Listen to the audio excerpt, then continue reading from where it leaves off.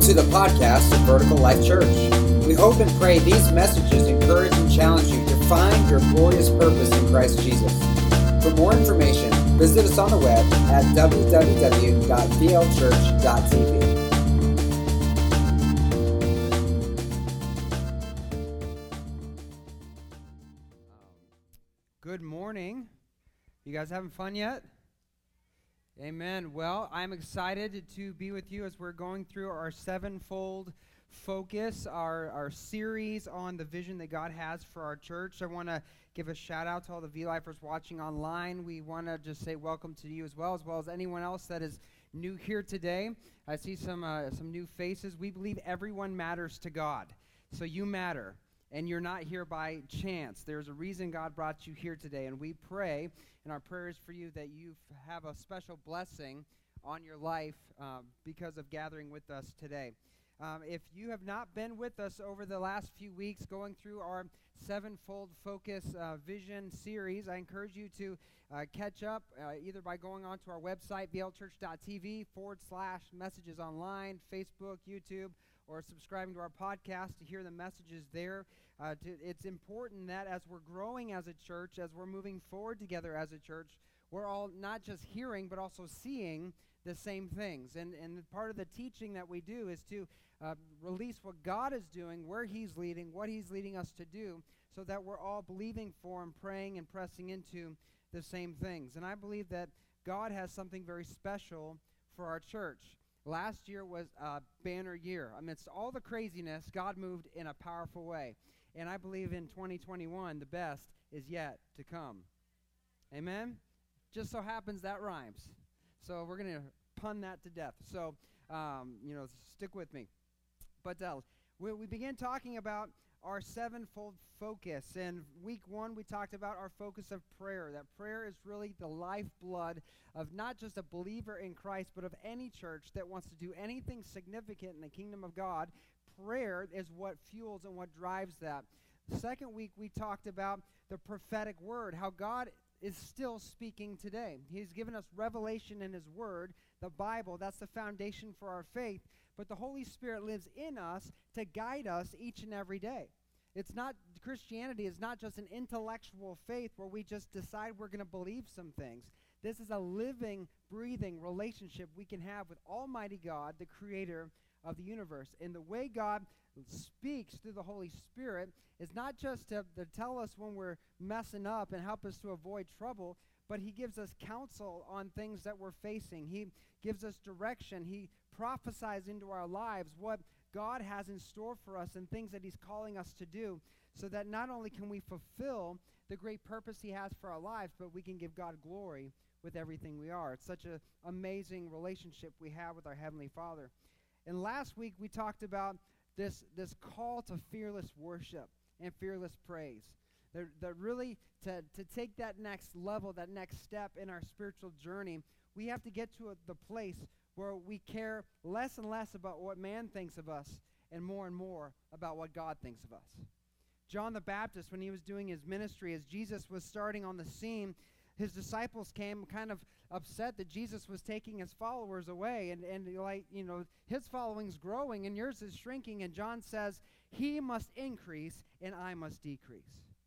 The point of any life is not to become greater and greater in your own eyes, it's to become greater and greater in His eyes. And the way we do that is by making Him famous, caring about what He says, trusting in His word and His promises. And so these are the three focuses we've attacked or discussed up until this point. And before we get into the focus for today, I want to kind of look at and recall your memory to really Jesus' life and ministry, because everything we do is patterned after Jesus, right? We're called to be fishers of men, right? To follow Christ, to do as He has done. Matter of fact, the word Christian means to be Christ-like.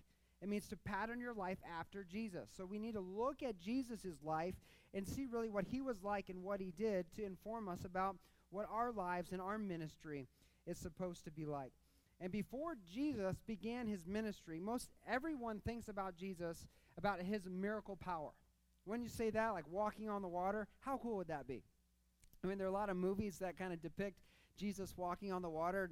And I was thinking about this week as the Israelites, they were crossing the Red Sea, right? The waters part and they walk on dry ground. Jesus didn't even bother with the sea. He just walked right on top of it.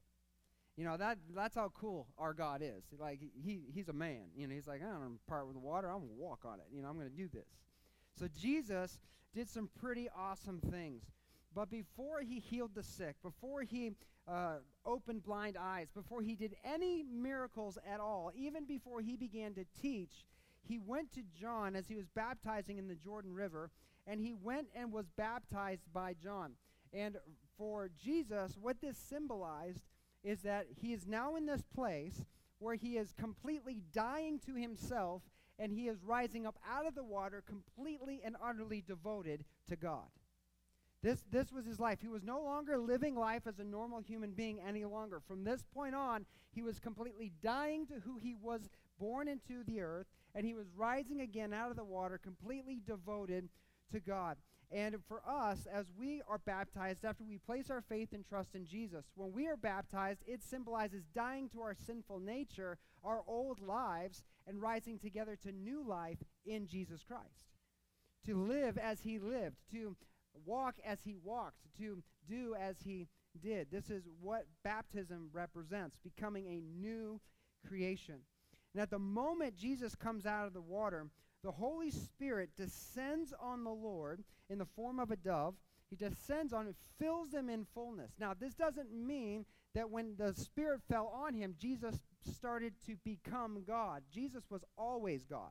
In Philippians 2, it says that he left heaven and became the form of a man. He humbled himself, and he really limited himself in the form of a human being so he could come and suffer and die on the cross. So Jesus doesn't become a man, become God at his baptism. What happens is that the power of God that he withheld himself from came and anointed him for a purpose, for power. So now Jesus is anointed with the power of God, filled with the Spirit, prior to doing any of the miracles, any of the teaching, any ministry of any kind. And as soon as this moment happens, in Matthew chapter 4, verse 1, here's what the scripture says. It says, immediately then Jesus was led by the Spirit into the wilderness to be tempted by the devil. So here you've waited your whole life for this moment. I'm going to get the blessing. I'm going to get the power of God. Now it's upon me. Now I'm ready to go, but instead of going to do the miracles, he goes to die to himself. 40 days of fasting and prayer in the desert. We're talking coming to the point of death in his life. Completely devoid of strength or any sustenance. His complete reliance at that point was on the power and presence of God. And while he's in the desert, he endures 3 particular attacks from the enemy. The enemy comes to tempt and to try and to test him. We're not going to go into those attacks today, but the core of every attack the enemy lays on him is an attack on the Word of God, his trust in the Word, and his identity in who God said he was. At his baptism, the voice from heaven said, "You are my beloved Son, in whom I am well pleased." And every attack the enemy levied, it was, did God really say that? Or are you sure you are the Son of God? Every attack was centered around those 2 basic things. And the enemy, when he comes against us, if he can get us to doubt the Word or doubt who we are in Jesus, he then has leverage over our lives. And this is what came for the Lord. But yet Jesus was victorious. Jesus victoriously overcame these temptations, and it says the devil left him. And in Acts chapter 10, verse 38, it describes what Jesus' ministry was like from that point on. It says, how God anointed Jesus of Nazareth with the Holy Spirit and with power, and he went about doing good and healing all who were oppressed by the devil, for God was with him. As soon as Jesus comes out of the desert, it's like, it's game on. It's game on. You thought you had me when I was weak, but no, I had you. And now I'm coming. I'm coming. And he went to do good and free those who are oppressed by the devil. He was anointed. Now, he wasn't able to do good and heal those oppressed by the devil because he weathered the temptations. Many of us, we often think about that. Well, it's because he beat the devil in the desert. That's why he could go. No, he beat the devil in the desert because of the presence and power of the Holy Spirit and his complete reliance on the Word of God. Man shall not live by bread alone, but by every word that proceeds out of the mouth of God. Jesus in the desert, as he lowered himself in his humanity, coming to the brink of death and weathering these attacks, he discovers something very important, and it's a lesson that is left here in Scripture for each one of us who are followers of Jesus, that God wants us to learn that apart from God, we can do nothing. Apart from God, we can do nothing. Our lives, our very next breath, depends on the presence, power, and grace of Almighty God.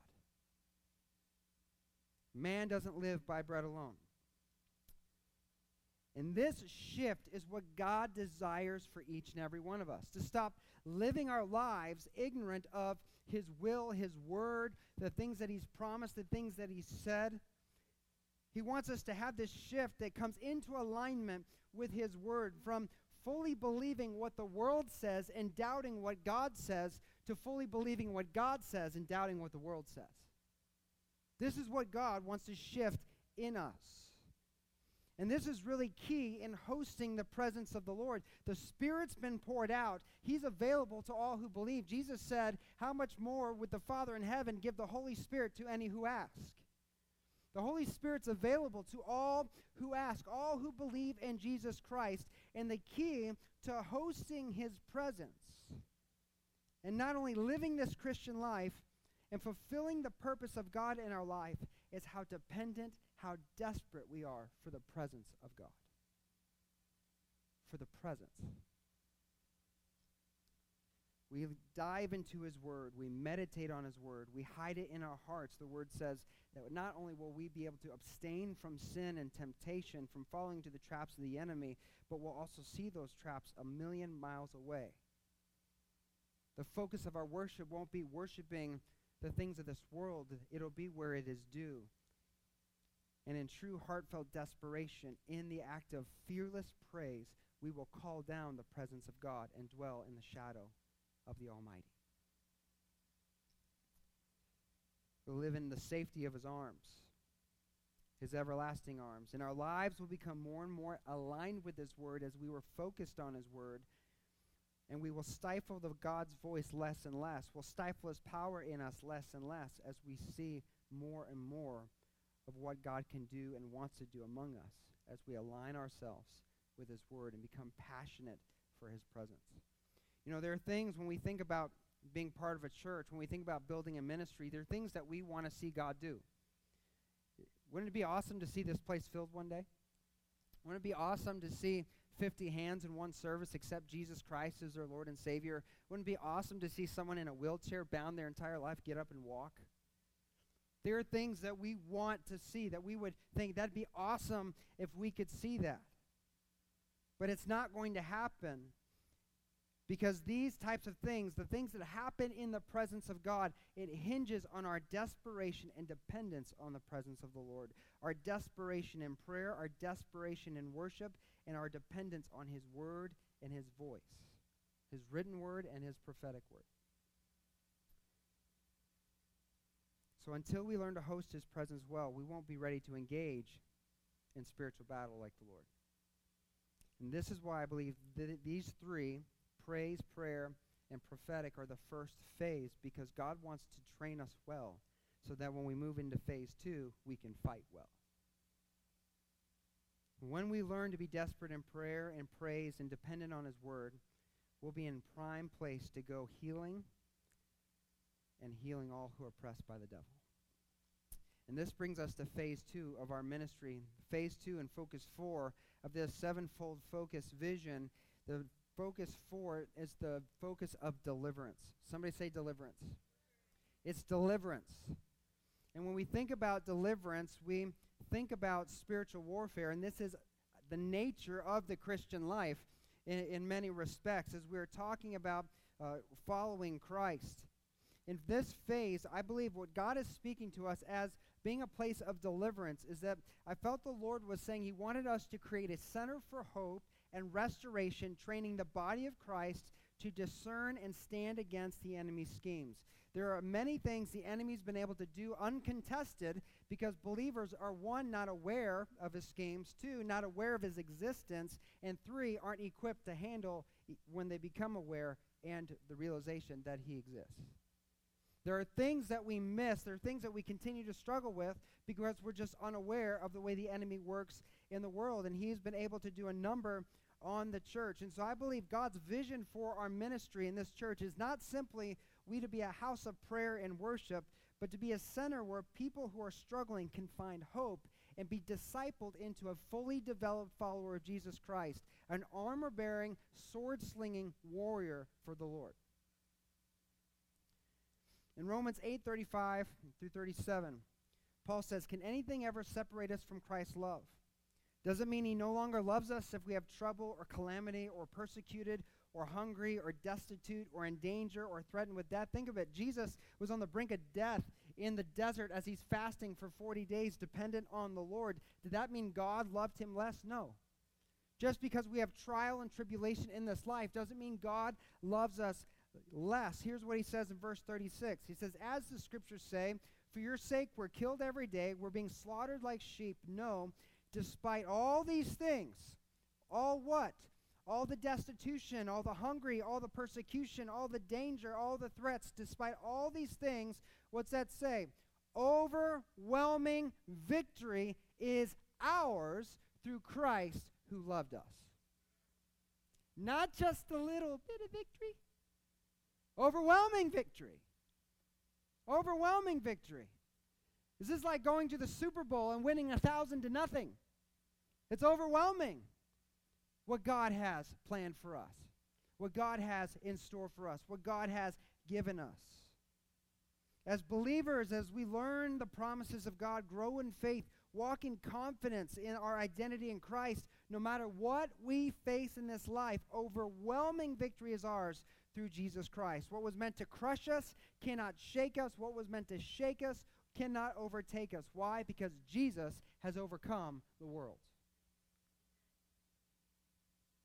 Imagine a people who are bold in faith and did not fear.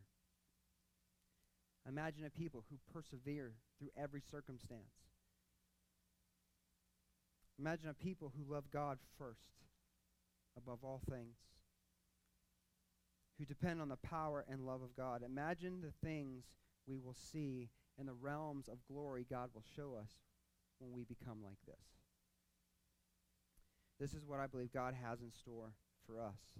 He's teaching us to pursue his presence, to hear his voice, to steward these gifts that we might be built up and strengthened for the work he has ahead of us. And this is the pattern we see in Christ. We empty ourselves, we be filled, and then we become dangerous to the enemy. In Luke chapter 4 and verse 18, we get a glimpse of what this anointing on Jesus was. He's before the religious leaders, and he's reading from the scroll of Isaiah, quoting a passage of Scripture that is really revealing the Messiah, what the Messiah would do and what he's come to do. This is what many call the mantle of the Messiah, and revealing what his ministry would be like. And here's what he proclaims to these religious leaders about what his mission is on the earth. In Luke 4:18, he says, "The Spirit of the Lord is upon me, because he hath anointed me to preach the gospel to the poor. He hath sent me to heal the brokenhearted, to preach," what's that word? To preach deliverance to who? To the captives, to the recovery of sight to the blind, and to set at liberty them who are bruised. Jesus says, I've been anointed with the Spirit, not to be a great public speaker. I've come to do more than just teach. I've come to heal the brokenhearted and to walk in deliverance, to set the captive free, to open the eyes of the blind, and to open prison doors to those who are bruised. In this passage, he reveals that this is what the ministry of the kingdom will entail. It's a ministry of deliverance. The Israelites thought Messiah was going to come and deliver them from their foreign occupiers, the rulers that were dominating the land, that the Messiah was going to come free them from their enemies, and they would be able to rule for all time in peace and prosperity. But this is not what Jesus is saying. He's saying, I've come to do battle, but not against kings of this earth, but against the principalities of the unseen realm. And there are 3 levels of deliverance in the focus of Jesus' ministry that I want to look at today. The 3 areas really are delivering the captive, delivering the blind, and delivering the bruised. For us to really get our minds around what this ministry that he's passed on to us entails. We're going to look at these 3 areas. The first is the captive. Somebody say the captive. Make sure you're paying attention. The captive. What is a captive? A captive is somebody who is held without their own permission. It's like being kidnapped, right? You're captured. You're on a fishing vessel and pirates come and take your boats over. Now you're a captive. You're in war and the enemy springs a trap and you're now a prisoner of war. You're a captive. These are people who are held without their own permission. And Jesus knew, and what we see today, that there are many people who are battling spiritual oppression in many levels, many of which who are battling issues and things in their lives not through their own sin, but through the decisions and sins of other people. We know from Scripture that when we step out of the will of God and we do something that God has said not to do, or we don't do something God has said to do, the Bible calls that sin. And anytime we sin, we open the door for the enemy to come in and gain authority in our lives. We call these doorways. And there have been many doorways to devastation opened in the lives in families through adultery, abuse, poverty, victimization, betrayal, and all manner of brokenness. Scripture clearly reveals to us that these doorways hand authority to the enemy. And he's not an enemy that comes to you and just like springs, like says, surprise, here I am, I'm the enemy, I'm coming for you. The enemy doesn't do that. The Bible says that he was the most subtle of all that was created. He sneaks in and he works through deception to get you to make decisions and think thoughts and belief systems that open the door to his authority in your life. And when you open these doors, it opens the door to oppression. And now when we look at the oppression that we deal with, if we open these doorways in our own lives, we can then pass this oppression on to the next generation. The Bible calls this generational sins.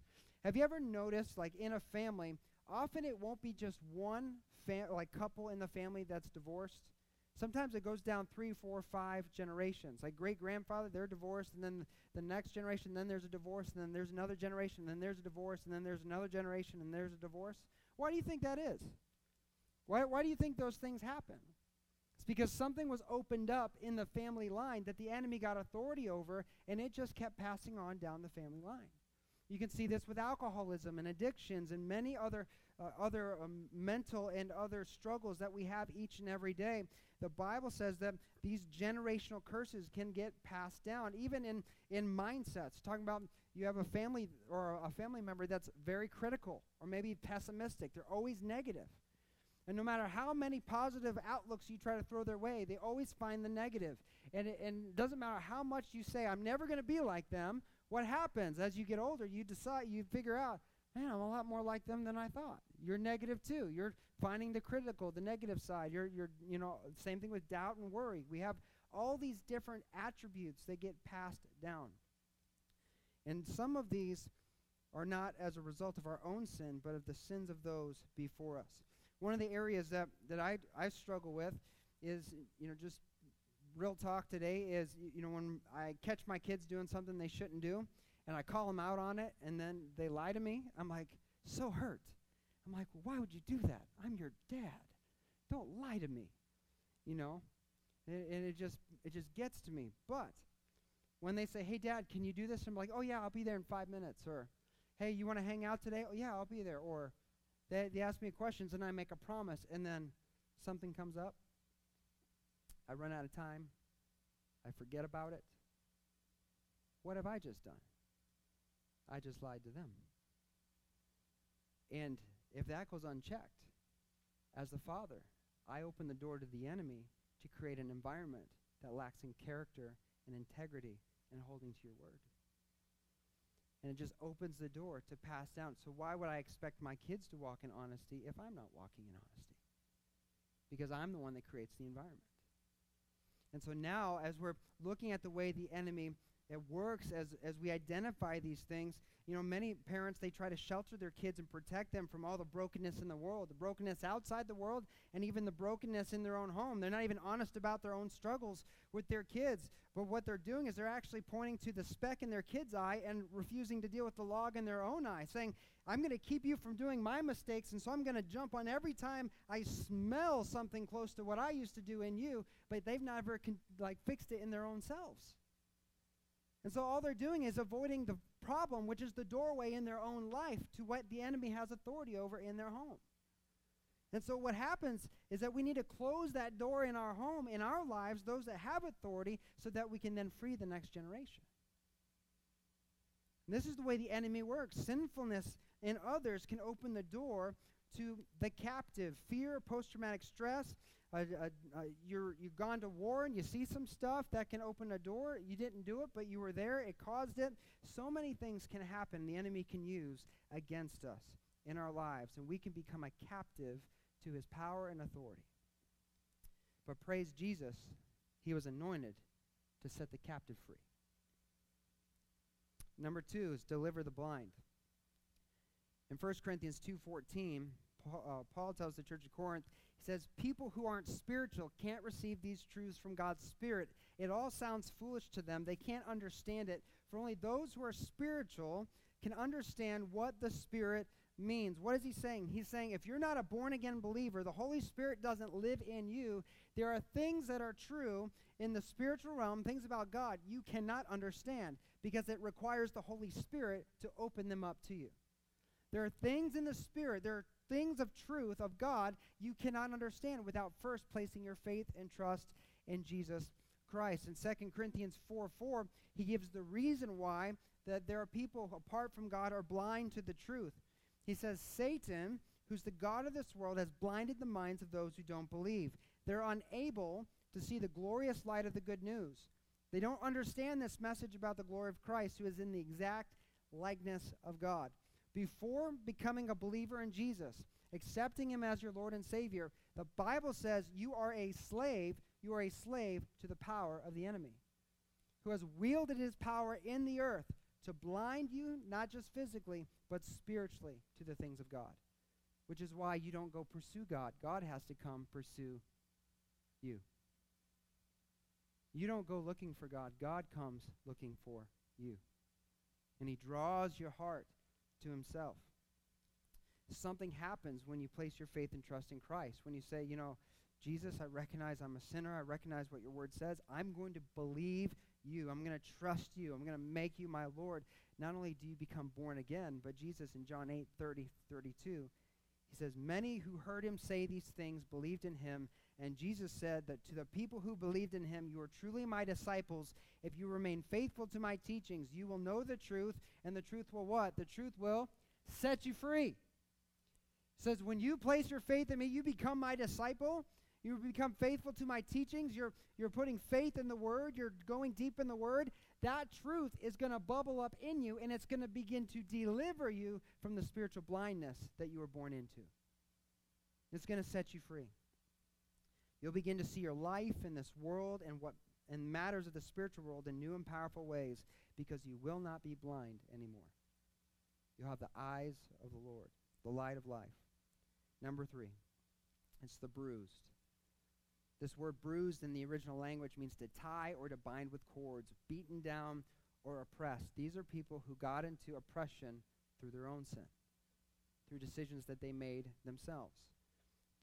They're the ones who got into their own mess. They chose not to forgive someone who offended them, so they got locked in a stronghold of bitterness. Or they chose to click on the internet, and now they have an addiction they can't shake. They chose to drink alcohol to medicate their emotions, but now they can't stop tipping the bottle. They chose to obsess about their appearance, but now they can't stop modifying how they look, even starving themselves or stuffing their face. They chose not to trust the Lord with all their heart and surrender control of their lives to him, so now they're bound in worry, fear, and anxiety. They chose to let the opinions of others determine their value, and every rejection now adds to their depression and inches them closer to wanting to take their own lives. Even for those who, through their own sin, either through an action or inaction, by not submitting to the lordship of Jesus Christ, even for those, there is something God has promised. Romans 10:13. He says this. Read this with me. He says, everyone who calls on the name of the Lord will be what? Will be saved. Everyone who calls on the name of the Lord will be saved. That word saved is also translated delivered. Whether you're blind, captive, or in prison, beloved, there's hope for you. Jesus came to set you free. Jesus came to open your eyes. Jesus came to make the way available to save those who were lost. When it comes to spiritual warfare, though, many of us focus really on just a couple of avenues. As we're talking about wrestling with the enemy, we focus on the personal side of walking with the Spirit through inner healing, or a process to bring about spiritual cleansing we call sanctification, a process of realigning ourselves and our lives with the Word of God. And other ways we look at spiritual warfare is a lot of times we think about Hollywood's favorite horror movies. We talk about, ghosts and goblins and all these things. That's what we think about. And some of that may be true. Most of it's not. I will tell you this. If you're going toe-to-toe with the enemy, where Jesus is Lord and the Spirit is in the room, there is no fear. There's absolutely no fear. Because why would you be afraid when you're on the winning side? There's no fear. There's nothing to fear. God's not given us a spirit of fear. But when it comes to spiritual warfare, we tend to be very nearsighted and miss the bigger picture of what God is doing. It's not just He wants to deliver you and get you problem-free so that you can have a problem-free life. We know that that's impossible in this broken world. But much of the view we have in spiritual warfare comes from a defensive posture. What I mean is we think we're always on the defense, like we always need to be looking over our shoulder for when that little red guy with the pitchfork is going to jump out and get us. We're just moseying on down our lives, and little devil. You got to fight him for a second. Okay, I got him off, now I can just mosey on. We kind of have this defensive posture about spiritual warfare. The life group that's meeting on Wednesday nights at the Sovas is talking about the armor of God. If you haven't come, I suggest you go. There's still time to catch up. The studies are online, so you can catch up at home and then meet with the group. It would be very well worth it. But the subject of the armor of God, I think, is where we get this idea often that we're just playing constant defense to the barrage of the enemy. In Ephesians chapter 6, verse 13, here's what Paul says to the church of Ephesus. He says, therefore, put on every piece of God's armor so you'll be able to resist the enemy in the time of evil. Then after the battle, you'll still be standing firm. So as we read this, we're like, okay, there's going to be a time of evil coming. I need to have this armor on so that when it comes and I get in the battle, I can defend myself, and then when it's over, I'm still standing and I survived.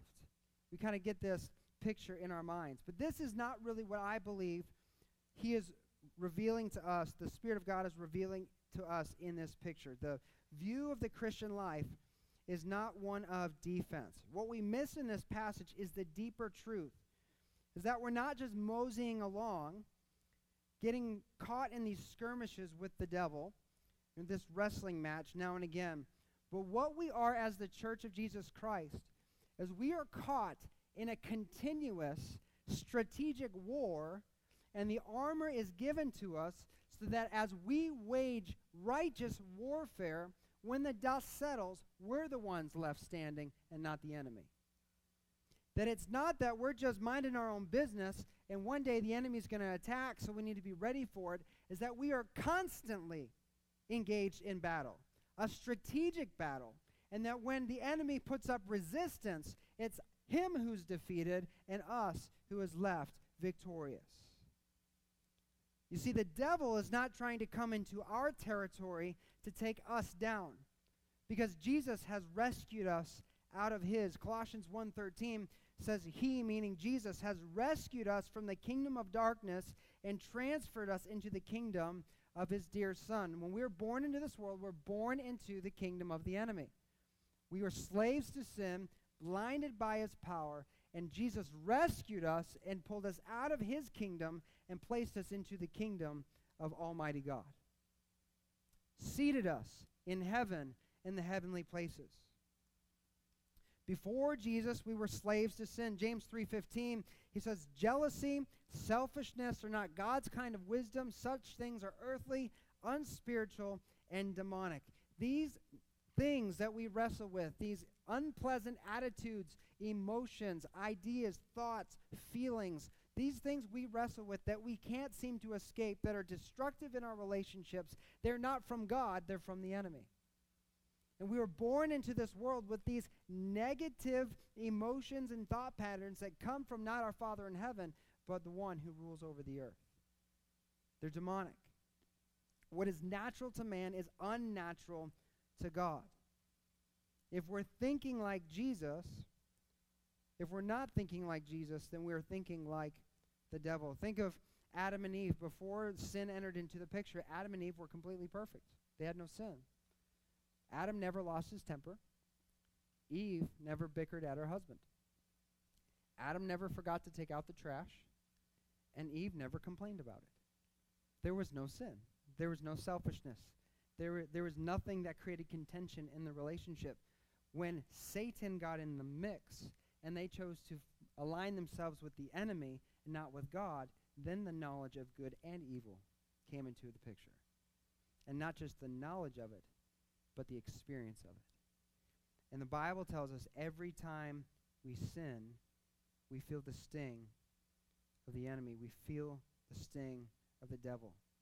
The enemy opposes God in every way, which is why as believers we're called to renew our minds to the truth, not to think like the devil, but to have the mind of Christ, so that we can reveal God's glory throughout all the earth.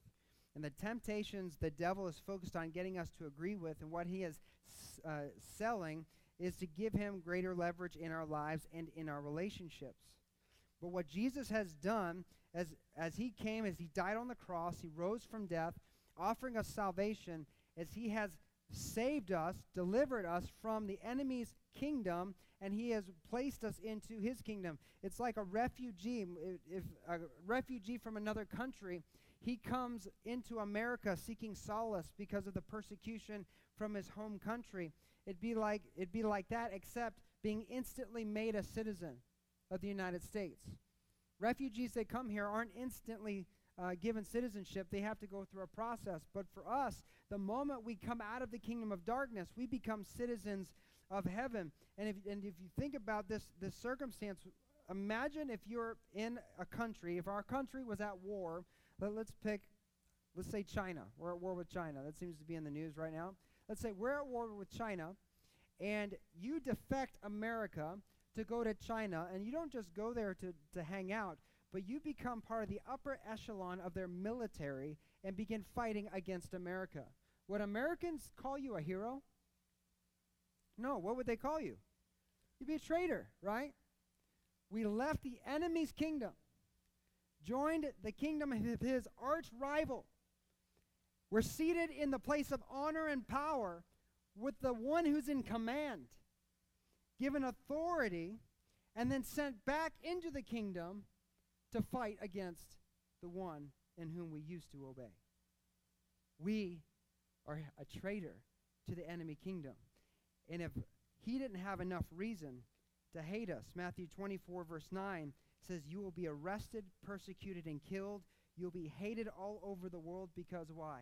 Because you are my followers. Jesus is saying, this enemy you have, he's not nice. He hated you before. He really hates you now. Why? Because you're my followers. Think about this. Why do peace-loving, generous Christians become targets of persecution and hate all over the world? It's because we're hated for being his followers. The one who rules the world hates the one who now has conquered it.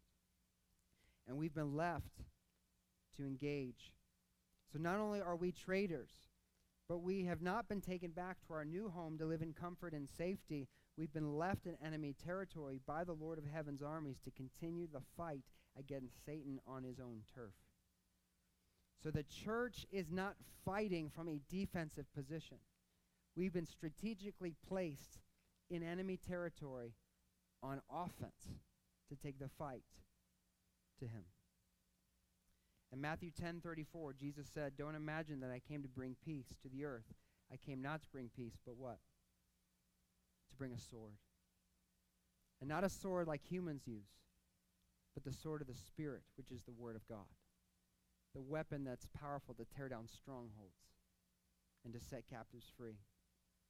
Jesus came to bring this sword because it was time for a new strategy, a new way to fight against the devil. Matthew 11, verse 12 says, "From the time John the Baptist was preaching until now, the kingdom of heaven has been forcefully advancing, and violent people have been attacking it." John came to prepare the way for Jesus.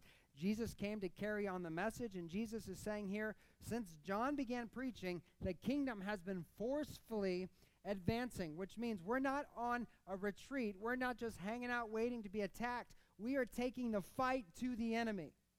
We are marching forward as soldiers in the kingdom of heaven. We are fighting as the Lord's army. The kingdom of heaven is revealed in God's people, and as we live on mission for the kingdom, it will continue forcefully advancing, but not through military might. It advances through spiritual power, through the power of the Holy Spirit. And not in holding on to our lives, elevating our pride, and becoming great in the eyes of men, but through love and self-sacrifice, becoming a servant, turning the other cheek, unlimited forgiveness, loving and praying for our enemies, doing unto others as we would have them do unto us. The kingdom of God is an upside-down kingdom. It flips the enemy's kingdom on its head. In this world, it says you must become great in the eyes of men to be something, and God says, no, you must become nothing to become something. The first shall be last, the last shall be first. The greatest among us must be the greatest servant. The world says, and evolution tries to teach us, it's the strong that survives, but Jesus declared the meek will inherit the earth. The kingdom of God is an upside-down kingdom. And so as we are coming into the world, we are coming and we are advancing God's agenda on the earth. In Matthew 16:18, Jesus says, "Now I say to you that you are Peter," which means rock, "but upon this rock I will build my church, and the powers of hell will not conquer it." This is a well-known passage of Scripture. Here he's talking to Peter about, who do people say that I am? And Peter said, "You are the Christ, the Son of the living God." And Jesus says, "You are right." And that statement is the foundation of what I'm going to build my church upon. And the gates of hell, or the powers of hell, will not prevail against the church. This phrase, powers of hell, can also be translated as gates. Gates of hell, or the gates of Hades. And many will point to this definition of death. The gates of death, or the gates of hell, will not prevail against the church. And what this really tells us is really two things. One, the same Spirit of God that raised Jesus from the dead, if he lives in us at the right time, is going to raise us from the dead. Death has no power over us. But this word gates, or powers of hell, or gates of hell, that word hell was not originally interpreted as death or the grave. It was originally interpreted as the name Hades, also associated with the god Pluto in the Roman pantheon, who was the god of the lower regions called Orcus, or the netherworld, the realm of the dead. The word death and hell came much later. So as Jesus is saying that the gates of Hades will not prevail against the church, what he's telling us is that first, gates, that's not an offensive weapon. Gates are designed for one of two things: to let people in or to keep people out. The gates of Hades, it's a defensive structure. And these gates will not prevail against Hades, the power of Hades. Who is that? It is the god of death. Who is that? That's the enemy. That's Satan. So what Jesus is telling us is he's telling us, I'm going to build my church in the power, every defensive strategy, every structure, every point of resistance, everything the enemy has, as the church is on offense, that battering against the defenses of the enemy will not stand. The gates of Hades will not stand against the church. None of the descriptions of the Church of Jesus Christ are defensive. They're all offensive. You have armor not to defend, but to go on to the attack.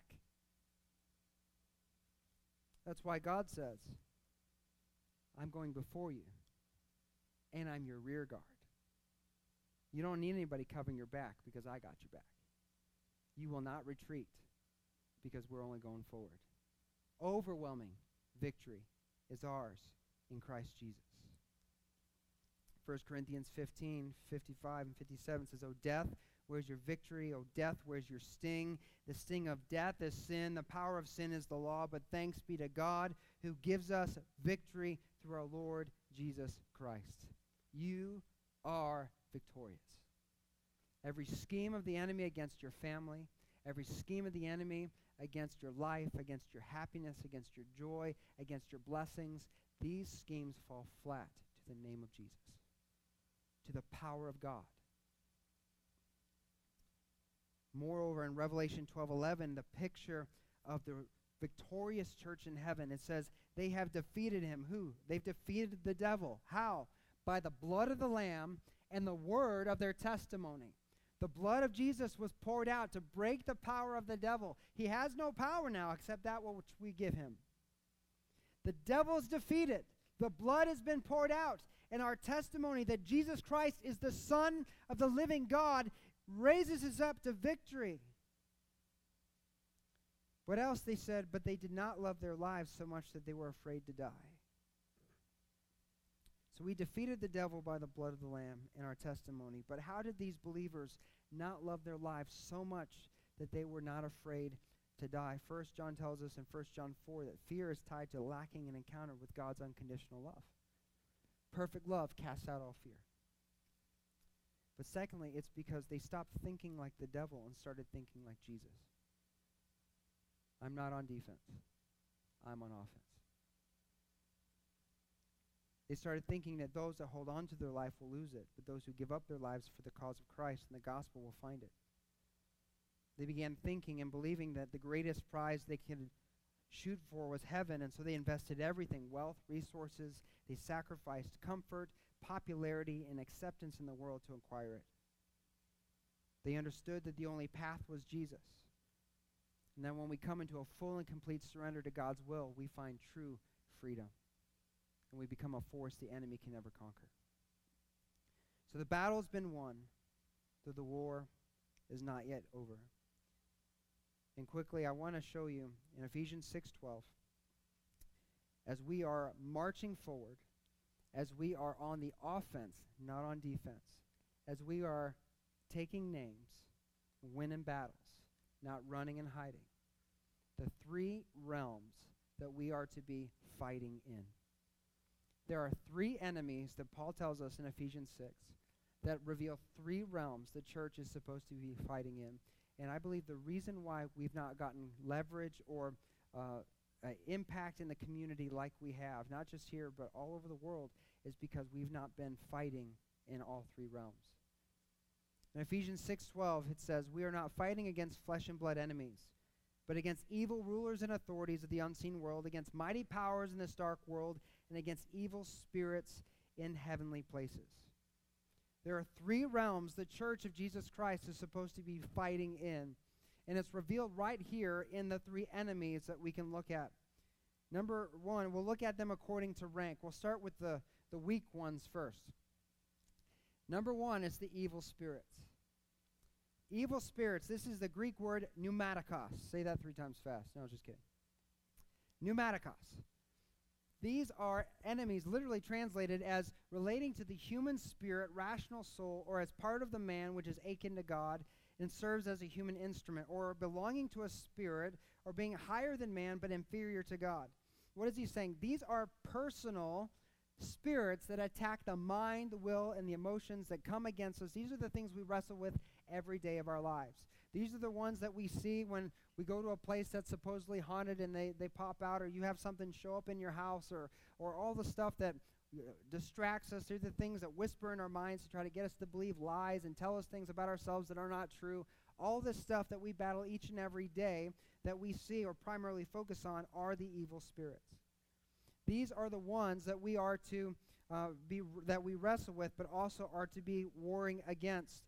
These, in Ephesians 6:18, is the reason why Paul told the church, pray in the Spirit at all times and on every occasion, stay alert and be persistent in your prayers for believers everywhere.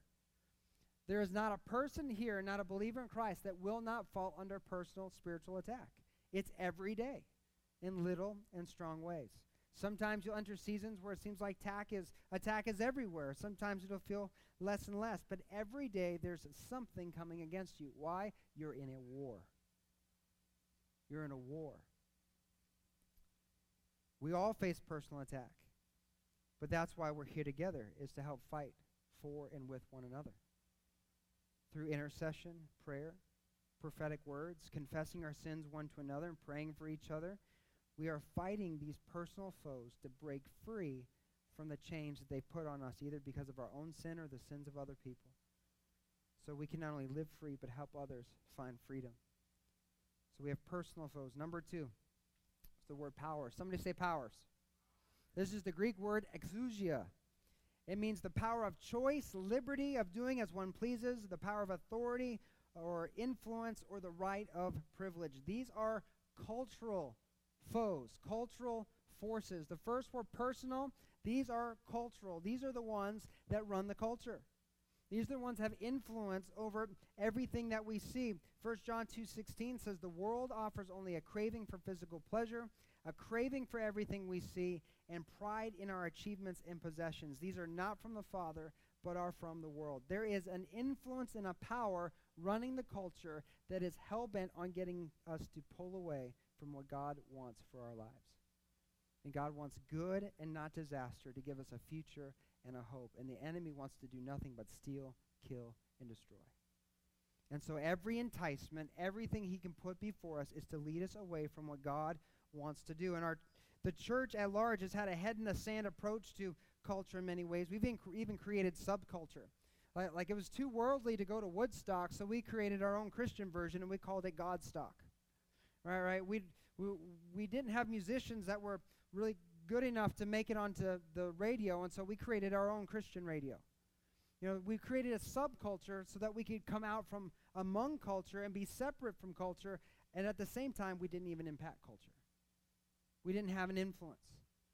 We let the world drive us out of politics, out of schools, out of the law, out of popular music, out of art, out of entertainment, and we created subcultures where we could hide and feel comfortable and safe.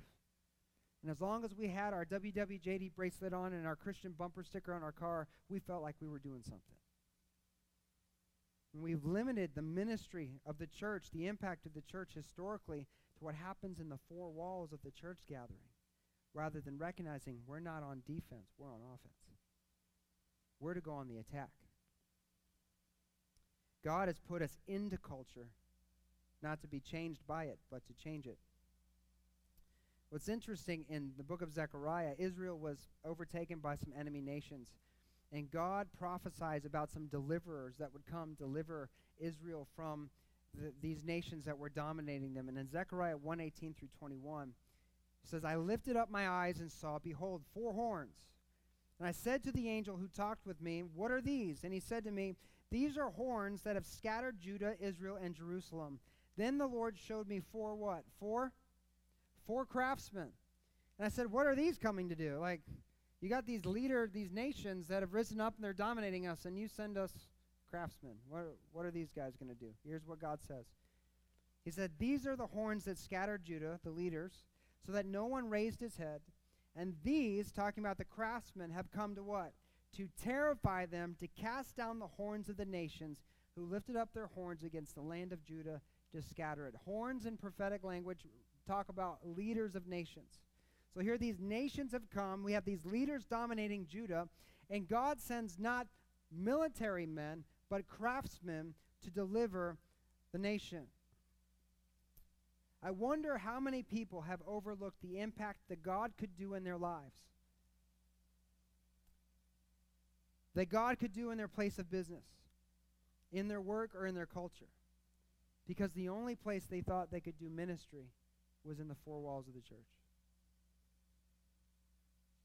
The church has made people who are gifted in the marketplace feel like there's no place of ministry for them because they're outside the walls and not inside. When really the truth is the marketplace is their ministry. You see, where pastors have no influence, craftsmen do. Craftsmen do. If we look at the Lord's Prayer, Jesus prayed that heaven would come to earth, that God's will would be done on earth as it is in heaven, and it's well documented that the people that have the greatest influence on the culture are the artisans and the craftsmen, the media personalities. Malcolm X is credited to say that the media is the most powerful entity on earth. They have the power to make the innocent guilty and make the guilty innocent, and that's power because they control the minds of the masses. Who runs the media runs the culture. And so far, the enemy has been over the media. The enemy is a propaganda expert, and he excels at deception, and he controls the media. And what I believe part of the deliverance God wants us to bring is deliverance to the culture, and that he is raising up spirit-filled, bold witnesses of Jesus, then rather than trying to make a name for themselves on YouTube or make a name for themselves in the world, that they want to lead in love to impact the lives who already have names, so that those who already have influence can use their influence to influence the world. And lead it away from leading the nation to think like the devil and lead it into living and loving like Jesus. See, when the culture thinks like Jesus, we'll see things on earth as it is in heaven. And number 3, we have rulers and authorities. It's cosmokratos. This stands for the devil and his demons, the ruler of the age. Satan is the ruler of this world. And again, as we're talking about spiritual warfare, it's not defense, it's offense. And Satan, who is the god of this world, has been running the world like he owns it. But Jesus, when he conquered death and hell, he said, all power and authority has been given to me. This place, I own it now. I own it. It's mine. And then he tells his disciples in Matthew 28, verse 18, it says, Jesus came and told his disciples, I've been given all authority in heaven and on earth. Therefore what? Therefore, go. Therefore what? Go. Therefore, go. Therefore, go. Therefore, go and make disciples of all nations, baptizing them in the name of the Father, the Son, and the Holy Spirit. Teach these disciples to obey all the commands I've given you, and be sure of this, I am with you even to the end of the age. In this time, the nation of Rome was very well known for Romanizing every culture they dominated. Wherever they would conquer, they would leave dignitaries there to transform the culture from what it was into Roman culture. And what Jesus is doing here, he's telling his disciples, I'm not letting you be on defense. I'm sending you on offense. Go and make disciples. Go and teach the gospel. Go and walk in the power of the Holy Spirit. And wherever you go, teach them to do what I've done. Teach them to do what I've taught you how to do. Live like you're in the kingdom. Christianize, kingdomize everywhere you go. The Great Commission is to go into all the world and preach the gospel. It's so vitally important. In Romans 1:16, Paul says, I'm not ashamed of the gospel, the good news about Christ. It is the power of God at work, saving everyone who believes. The gospel is what sets people free. It's what sets captives free. It's what opens blind eyes. It's what opens prison doors, the preaching of the shed blood of Jesus and the power of his resurrection. It's what declares via divine proclamation from on high that all who call on the name of the Lord will be saved. All who ask will be forgiven. All who seek will find. All who knock will have the door opened. And God's plan is for us to go on the offensive into all the world, into every sphere, into the culture, into the media, into the marketplace, into every neighborhood, every tribe, every tongue, and proclaim the good news to set captives free.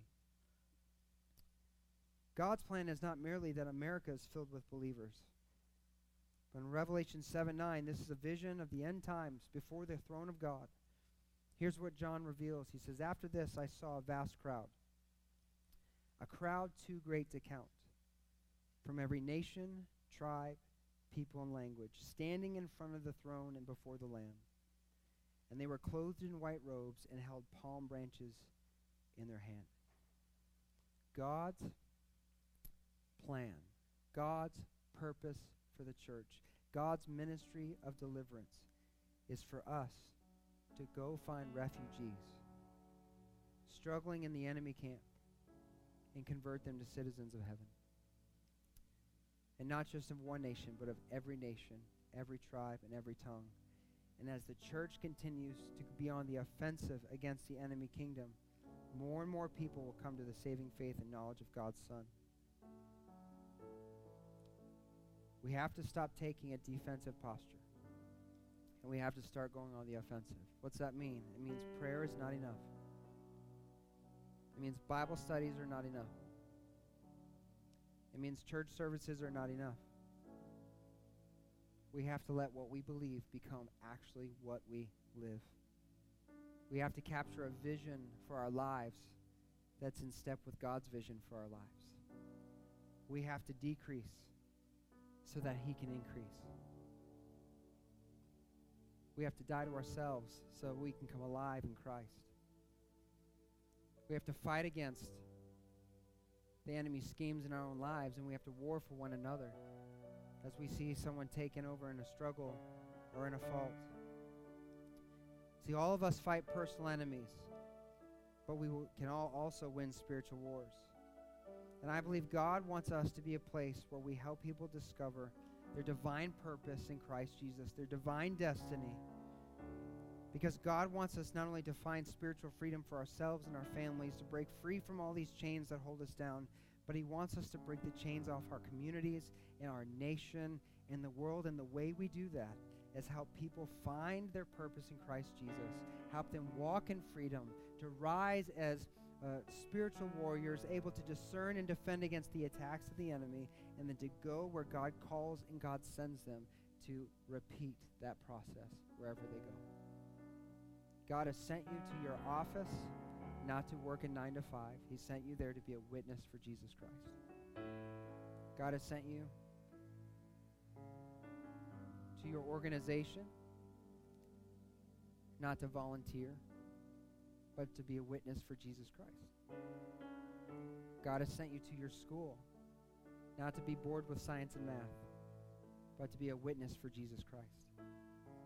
And the blood of Christ and the word of our testimony gives us authority over every deception and everything the enemy would call or to throw at us.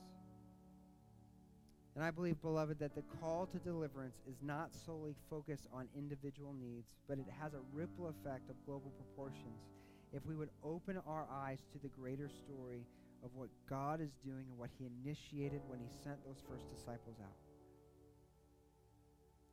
God wants to bring heaven to earth, and His plan is to do it through us.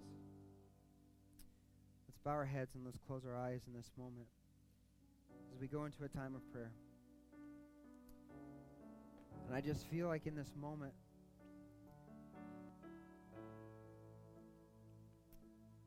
we just need to pray and ask the Lord.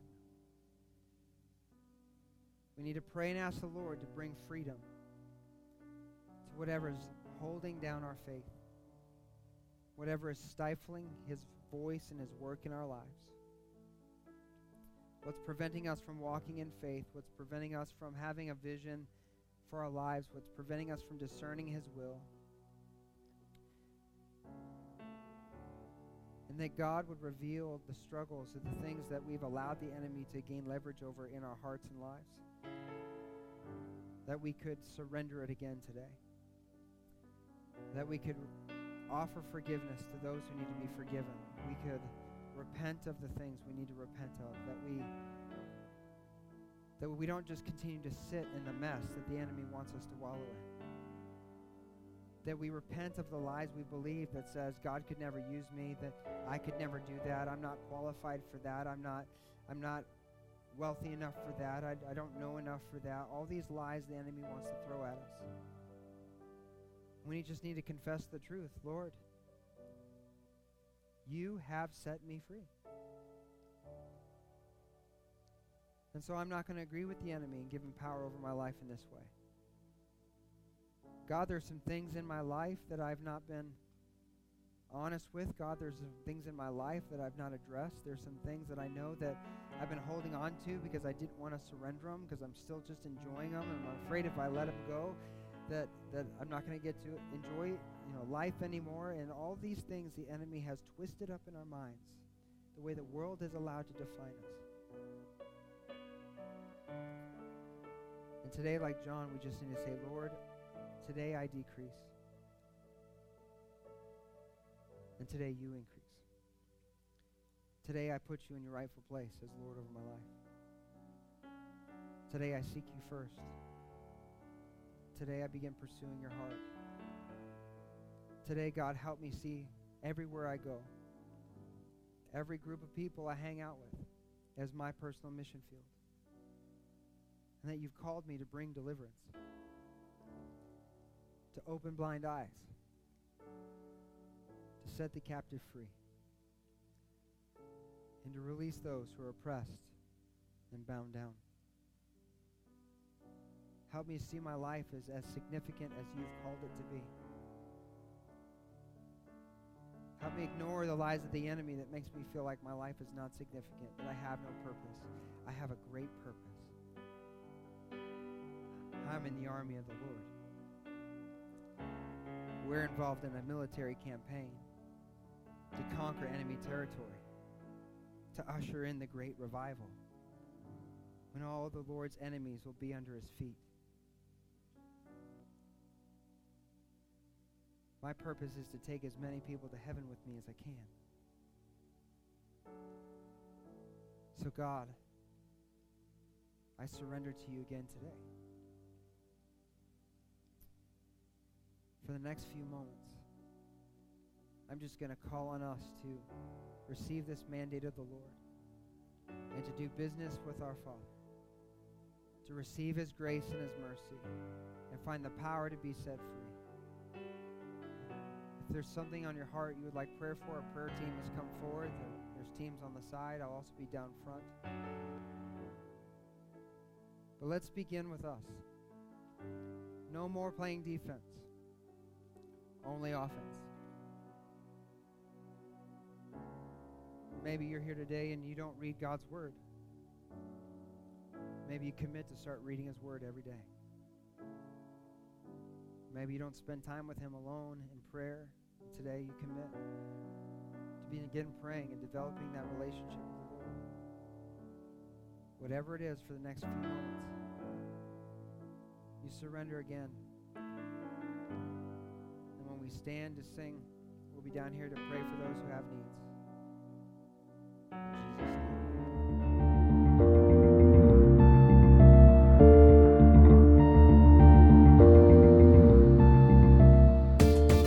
Of us at Vertical Life Church, we want to say thank you for listening. If this ministry has blessed you in any way, please consider making a tax-deductible donation to www.blchurch.tv/give. Thank you,